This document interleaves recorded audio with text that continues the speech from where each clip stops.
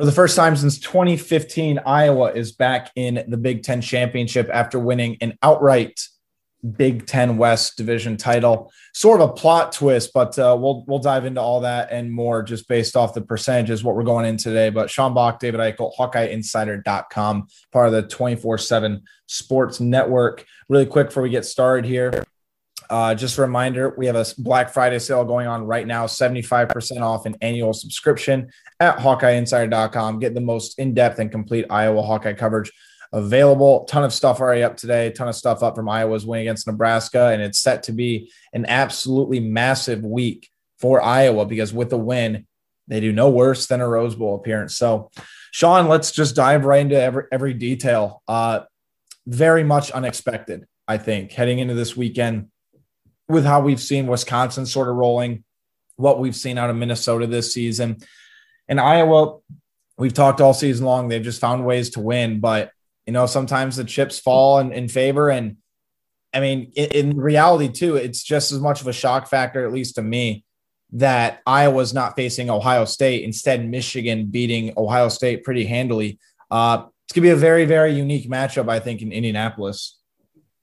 Yeah, it was definitely interesting. I know we talked about it at the Big Ten Media Days back in July, being like, you know, anyone outside of Iowa or Ohio State, you know, maybe Wisconsin here or there. I think Minnesota was getting some talk by some people. Obviously, Nebraska is going to get buzz every preseason, but it really seemed like Iowa and, you know, Iowa and Ohio State would be the ones to go. And throughout the season, it really looked like Ohio State really started to turn it on. Wisconsin was playing good football after a tough start. Iowa obviously shot itself in the foot with those two losses to Purdue and Wisconsin. But, I mean, yeah, this is why you play the game. You know, I think however long ago it was, you know, like 30 hours ago, I thought there would have been no way that this scenario would have happened. But you know, things just play out that way. You know, when Iowa was down by double digits to Nebraska, nothing going their way. It looked like Nebraska was going to snap Iowa's win streak. You kind of thought, well, there's really no point to watching that game tomorrow against Minnesota, Wisconsin. Iowa comes back, and then you kind of think to yourself, okay, like Wisconsin has been, you know, as I think coming into this game, had beaten Minnesota 16 of the last 17 times outside of either the 2018 or 2019 season.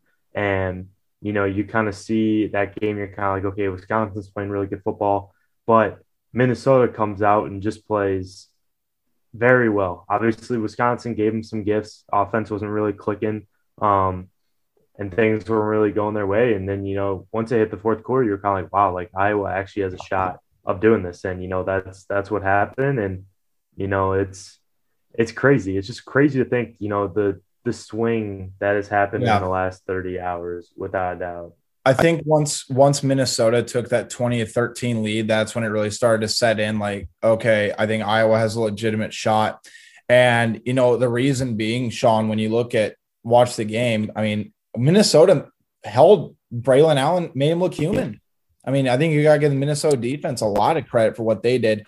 47 yards on 17 carries, and they made Graham Mertz throw the football. And in reality, that's what we've said all year long, at least when, you know, Iowa faced off against Wisconsin, is you can't let the running game beat you. You got to make Graham Mertz beat you. And I thought it was a great game plan by PJ Fleck. I thought Marquise Irving and Kai Thomas did a great job in the backfield for Minnesota. The offensive line got pushed, and they found a way to they thoroughly physically dominated Wisconsin team, which kind of, I think, was still downward trending. I mean, you look at last week against Nebraska. Yeah, they got the job done. Braylon Allen did really, really well, but that defense just did not look the same as it had all year. And I think that was a big part of it. But flipping over back to the Iowa side of things, Sean, I mean, I wrote in my column post-game after the Nebraska game was far from flawless, but they find ways to win. And that's such an undervalued skill when you look at, you know, for Iowa, for example, you have the 124th ranked offense in the country, right? They score 61 points in the past two games. Only two of the touchdowns and 14 points came from the offense. Otherwise, it's been 8 field goals, the pick 6, the punt block, the kickoff return.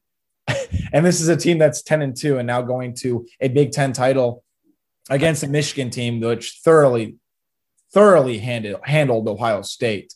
Hassan Haskins, 5 touchdowns. I thought he was tremendous. Aiden Hutchinson is going to be a problem, and I'm very interested to see how Iowa really tries to attack that matchup with what they got there. I mean, I thought Michigan's defensive line was outstanding today. I thought their defense was good. There were some openings in the passing game as well, but Michigan just thoroughly handed it to Ohio State, and they're riding a high right now, and they're going to be playing for a college football playoff appearance. So everything's still on the table, and obviously we'll break this down a lot more as the week goes on, but Sean, I picked preseason. I picked Iowa to win 2. I did pick Wisconsin to win the West. And it's such a unique team. I think it's really a case study sort of team. And I think what we've seen throughout the past few days and the past few weeks is how important is special teams. I mean, where would this Iowa team be without LeVar Woods and without every single player buying in the special teams? I mean, Henry Marquez, the blocked punt, he held the block for Charlie Jones' return touchdown. Caleb Shudak making 8 field goals, I think 4 of which were from 48 yards or more. I mean, this Iowa team is so perfectly constructed in its own weird way that they just find ways to win games. And again, I think you got to give LeVar Woods a lot of credit. And I think ultimately you got to give Iowa and Kirk Ferentz a ton of credit, because it would have been easy to throw in the towel after the back-to-back losses. But whether the games have been close or not, these past 4 weeks, they've come out and they've handled their business, and that's why they're going back to Indy. Yeah. A lot of things, like I said before, a lot of things had to go their way. And, that's when it comes down to, playing smart football, playing intelligent football. I know, it's not the sexiest product on the field at times. Obviously, that was the case yesterday against Nebraska. But, that's little mistakes can really make a whole difference. And I know that's a cliche. Obviously, you've seen that with Nebraska this year and some of the difficulties that they've had and the ways they've shot themselves in the foot. And, this Iowa team just really hasn't done that. There's been a couple of mishaps here and there, obviously offensive play. You'd like to see that pick up a little bit at times, but there's been plenty of moments where, I don't know, I can't really name a lot of other teams in college football that would make the certain plays that this Iowa team would make. And, the level of importance that they lock in on those little things makes a heck of a difference. And that, was the difference in them winning a Big Ten West compared to some of these other teams that, they beat this year. And, it's this team obviously on paper may not be the most talented team in the Kirk Ferentz era. I don't think, obviously I think Tyler Goodson, Tyler Linderbaum, those 2 guys are going to be NFL players. And there's plenty others on defense as well, but, they just do the little things right. And obviously a little luck here and there, but, there was just things that happened, just the intangibles that this team played with. And, special teams is the most important. I think personally, I think defense is up there as well, but I think special teams is probably the most important part of the football game, especially when you're a team like Iowa who may not have that most consistent offense. You need a weapon that's going to be able to flip the field. You need a special team that's going to be able to make plays. And this is what that group has. Will it be the difference against Michigan? Maybe. But, this talent, I think this Michigan team might be the most talented team that Iowa plays this year. Mm-hmm. I agree with you on that too. I mean, this Michigan team, I think you got to give Harbaugh a lot of credit. I mean, this is a guy who's back against the wall. I mean, they lose to Michigan State. Everybody's the Michigan fan base is really calling for his head. And basically, if he didn't beat Ohio State, what would have happened there? But they came out, they handled their business. But Sean, I do want to attack this storyline really quick before we wrap this up. Quarterback. I think it's pretty easy who's going to start against Michigan on Saturday. I'm curious about your take. But I think you have to throw in Spencer Petras after the way he came in against Nebraska, handled his business. I thought he handled the offense well. Again, I know Tyler Goodson was a huge spark, especially that 55-yard run. But Petras had some plays where I actually thought he looked a little bit more mobile than he had almost all season. He threw a couple of passes right on the money. And with Alex Padilla, not that he came back down to earth or anything like that. I'm not trying to say that.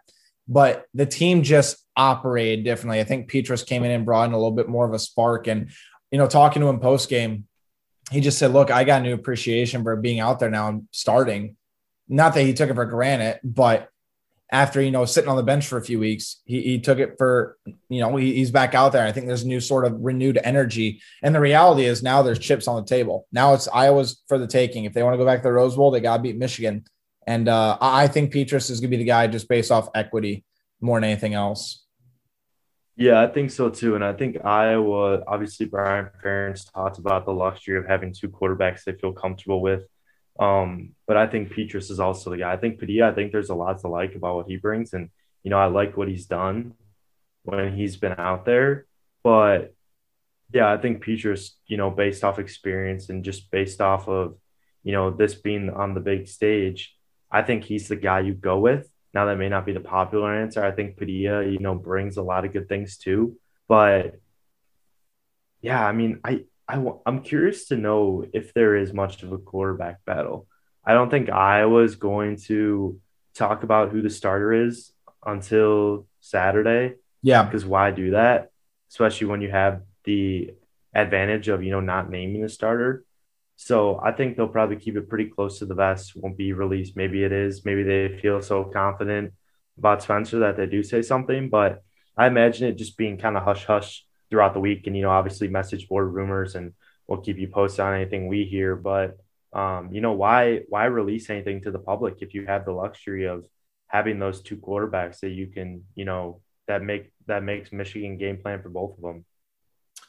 Yeah, exactly. I think Brian Ferentz said it a couple weeks ago too, is we want to keep them guessing. Why not? Why not be coy with it? And I think that's exactly what they should do, because look, the reality is Michigan's going to be double-digit favorites. I think that they enter in as 15.5-point favorites entering this one, especially fresh off a win against Ohio State.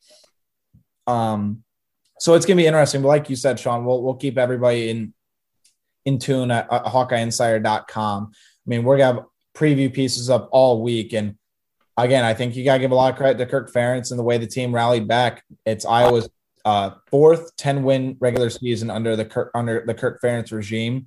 And I guess we're going to Indy. So it should be a good time. And keep in mind this too, Sean. Remember, Iowa was supposed to play Michigan last year during Champions Week, but there were COVID issues in Michigan's program. So not that there's any bad blood there, but it's just kind of interesting how it sort of foreshadowed what's going on now. But, I think a big deal to me, Sean, is Iowa going to have Matt Hankins back? Are they going to have Terry Roberts back? And I think, not that Jamari Harris has done a poor job. I actually thought he did some really good things against Nebraska, but are those guys going to be back? How healthy is Iowa going to be heading into this one? Mason Richmond obviously is back. Does he get the start, or are they going to go with Nick DeYoung or Jack Plum? Which one, which two of the three? So I do think there's a lot of interesting factoids to factor in, but I'll say this. If Brian Ferentz really wants to, and not that he cares, but if Brian Ferentz wants to earn the equity of Iowa fans right now, put together the best game plan of your career and go out and somehow beat Michigan. Yeah, and it starts with the offensive line too. That's going to be one of the big storylines throughout the week is the offensive line play against those two guys on the edge for Michigan. Aiden Hutchinson, I think his name is David Abajo. I think that's how you say his name.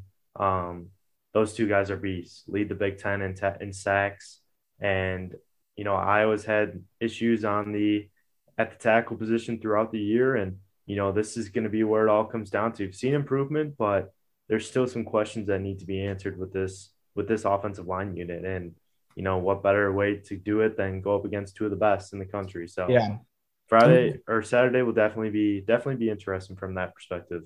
Yeah. Aiden Hutchinson just broke the single season record for sacks at Michigan today too. He had 3 against Ohio State. So he's at 13 on the season. I mean, this is a guy that's going to go top 5 in the NFL draft. So it should be a fun matchup. Like I said, Sean and I are going to break down everything more in depth over the course of the week. It should be a great time. Again, HawkeyeInsider.com. Be sure to follow us on Twitter at SBach247, at David Eichel, at Hawkeyes on 247. And be sure to check out our Black Friday special. Get 75% off an annual subscription for the most in-depth and complete Iowa coverage available. We'll talk to you in a few days, and let's get prepared for Indy. Okay, picture this. It's Friday afternoon when a thought hits you. I can waste another weekend doing the same old whatever, or I can conquer it. I can hop into my all-new Hyundai Santa Fe and hit the road. Any road. The steeper, the better. Because my all-new Santa Fe is available with H-Track all-wheel drive, so I can hit the trail without a worry in the world. Heck, with 3 rows and best-in-class rear cargo space, I can pack the whole family in with all our gear. We've got available dual wireless charging for our phones, so we'll never lose touch with civilization, and we won't lose touch with the primordial power of Mother Earth. So which is it? Waste the weekend or do something a little more epic and conquer it in the all-new Hyundai Santa Fe? Visit HyundaiUSA.com or call 562-314-4603 for more details. Hyundai, there's joy in every journey.